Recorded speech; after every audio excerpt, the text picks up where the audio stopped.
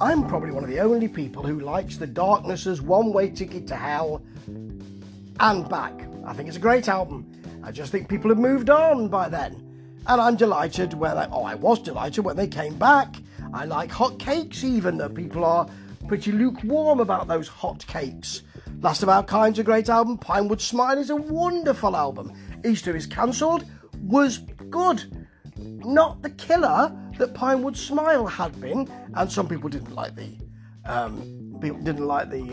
cover because it had a crucifixion on there of Jesus on the cross, just breaking out of that, which is and it's called Easter is Cancelled, so I can see the joke, and that's the thing with The Darkness. I'm not a great fan of joke bands.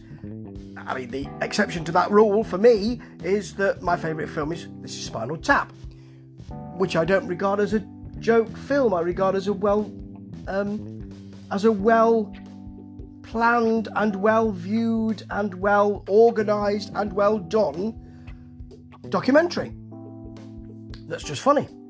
So, that large intro being said, Motorheart, which has as its cover a man standing in front of a very large alien-looking woman with what looks to be some kind of anatomically large items on both sides of that. Well, they're large, sort of. It's a kind of Geiger thing. H.R. Geiger, that sort of thing, if it was that sort of artwork. Anyway, I'll go on to the music because, the cover's there partially to make people talk, which is what I've just done. And the music is, I don't think it's as rollicking as some of their other albums. It's not tentative or anything, but they're sort of more considered here. Not that they've become shoegazers or anything like that. I mean, if they were gazing at their shoes, they probably would be winkle pickers with large buckles all over them. Very shiny, in my view. We start with Welcome to Glasgow.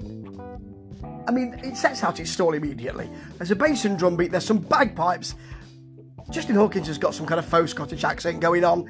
It's tough, and it's fun, and I'm not sure if it's offensive, but not for me, but then I'm not Scottish, so we move on to It's Love, Jim, which has got great, both Sex Pistols crossed with glam rock guitars. You have to know yourself and be not bothered what people think to do that sort of thing as well. This rollicks along as well. It's a real fun ride. The title track, Motorheart, that's what the album is called, is okay, but it's got a bit of a jig, which is not my sort of thing, in the riff. And the chorus, it's almost as if it's shrugging and it's a bit subdued. It's as if they're trying to subvert that by saying, you'd expect a big soaring chorus. Actually, this one just hangs around on the corners of the room a bit. It's not ideal for me, that. But Jussie's Girl, which is I think it's probably some kind of spoof. Nobody uses the word spoof anymore, do they? Spoof on Jessie's Girl, do. It's got a lovely AOR bridge and an AOR chorus.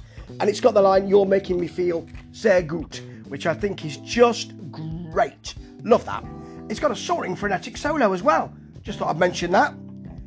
Things like Nobody Can See Me Cry, you'd expect that to be a ballad, wouldn't you? But it isn't. It's hugely fast. It sprints along and then gallops in the middle. It's got an open up in the middle as well to some kind of showing its mastery. Look how big this can be, with some queenly guitars and then a solo that just speeds it up as if they're saying, come on, let's get out of here quick before they see us. There are some really good tracks on here. Speed of the Night has a sort of 80s synth feel to it, which is really nice, along with that swelling backing vocals. But the two tracks I really love here are Eastbound, which has a touch of Status Quo and a touch of Southern Rock. It's really tight, actually. There's a bit of chat in the middle, which is a bit jar wobble and a bit Ian Jury, to be honest. And then a really easy to like Status Quo type solo. It doesn't go to too many places, but it's going to be okay, and you can enjoy it. And even better than that for me is The Power and the Glory of Love, which sounds a bit like Spinal Tap.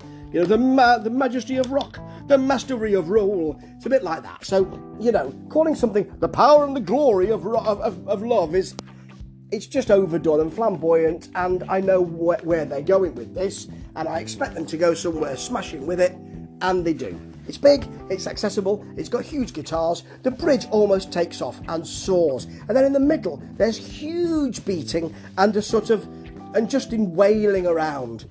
Actually, it doesn't make you go, oh my word, that's knocked me off my feet.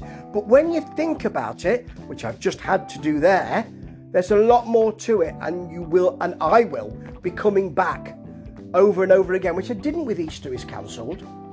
But I think this album, the more you see it, the more you see it, the more you hear it, you're going to find more stuff in it.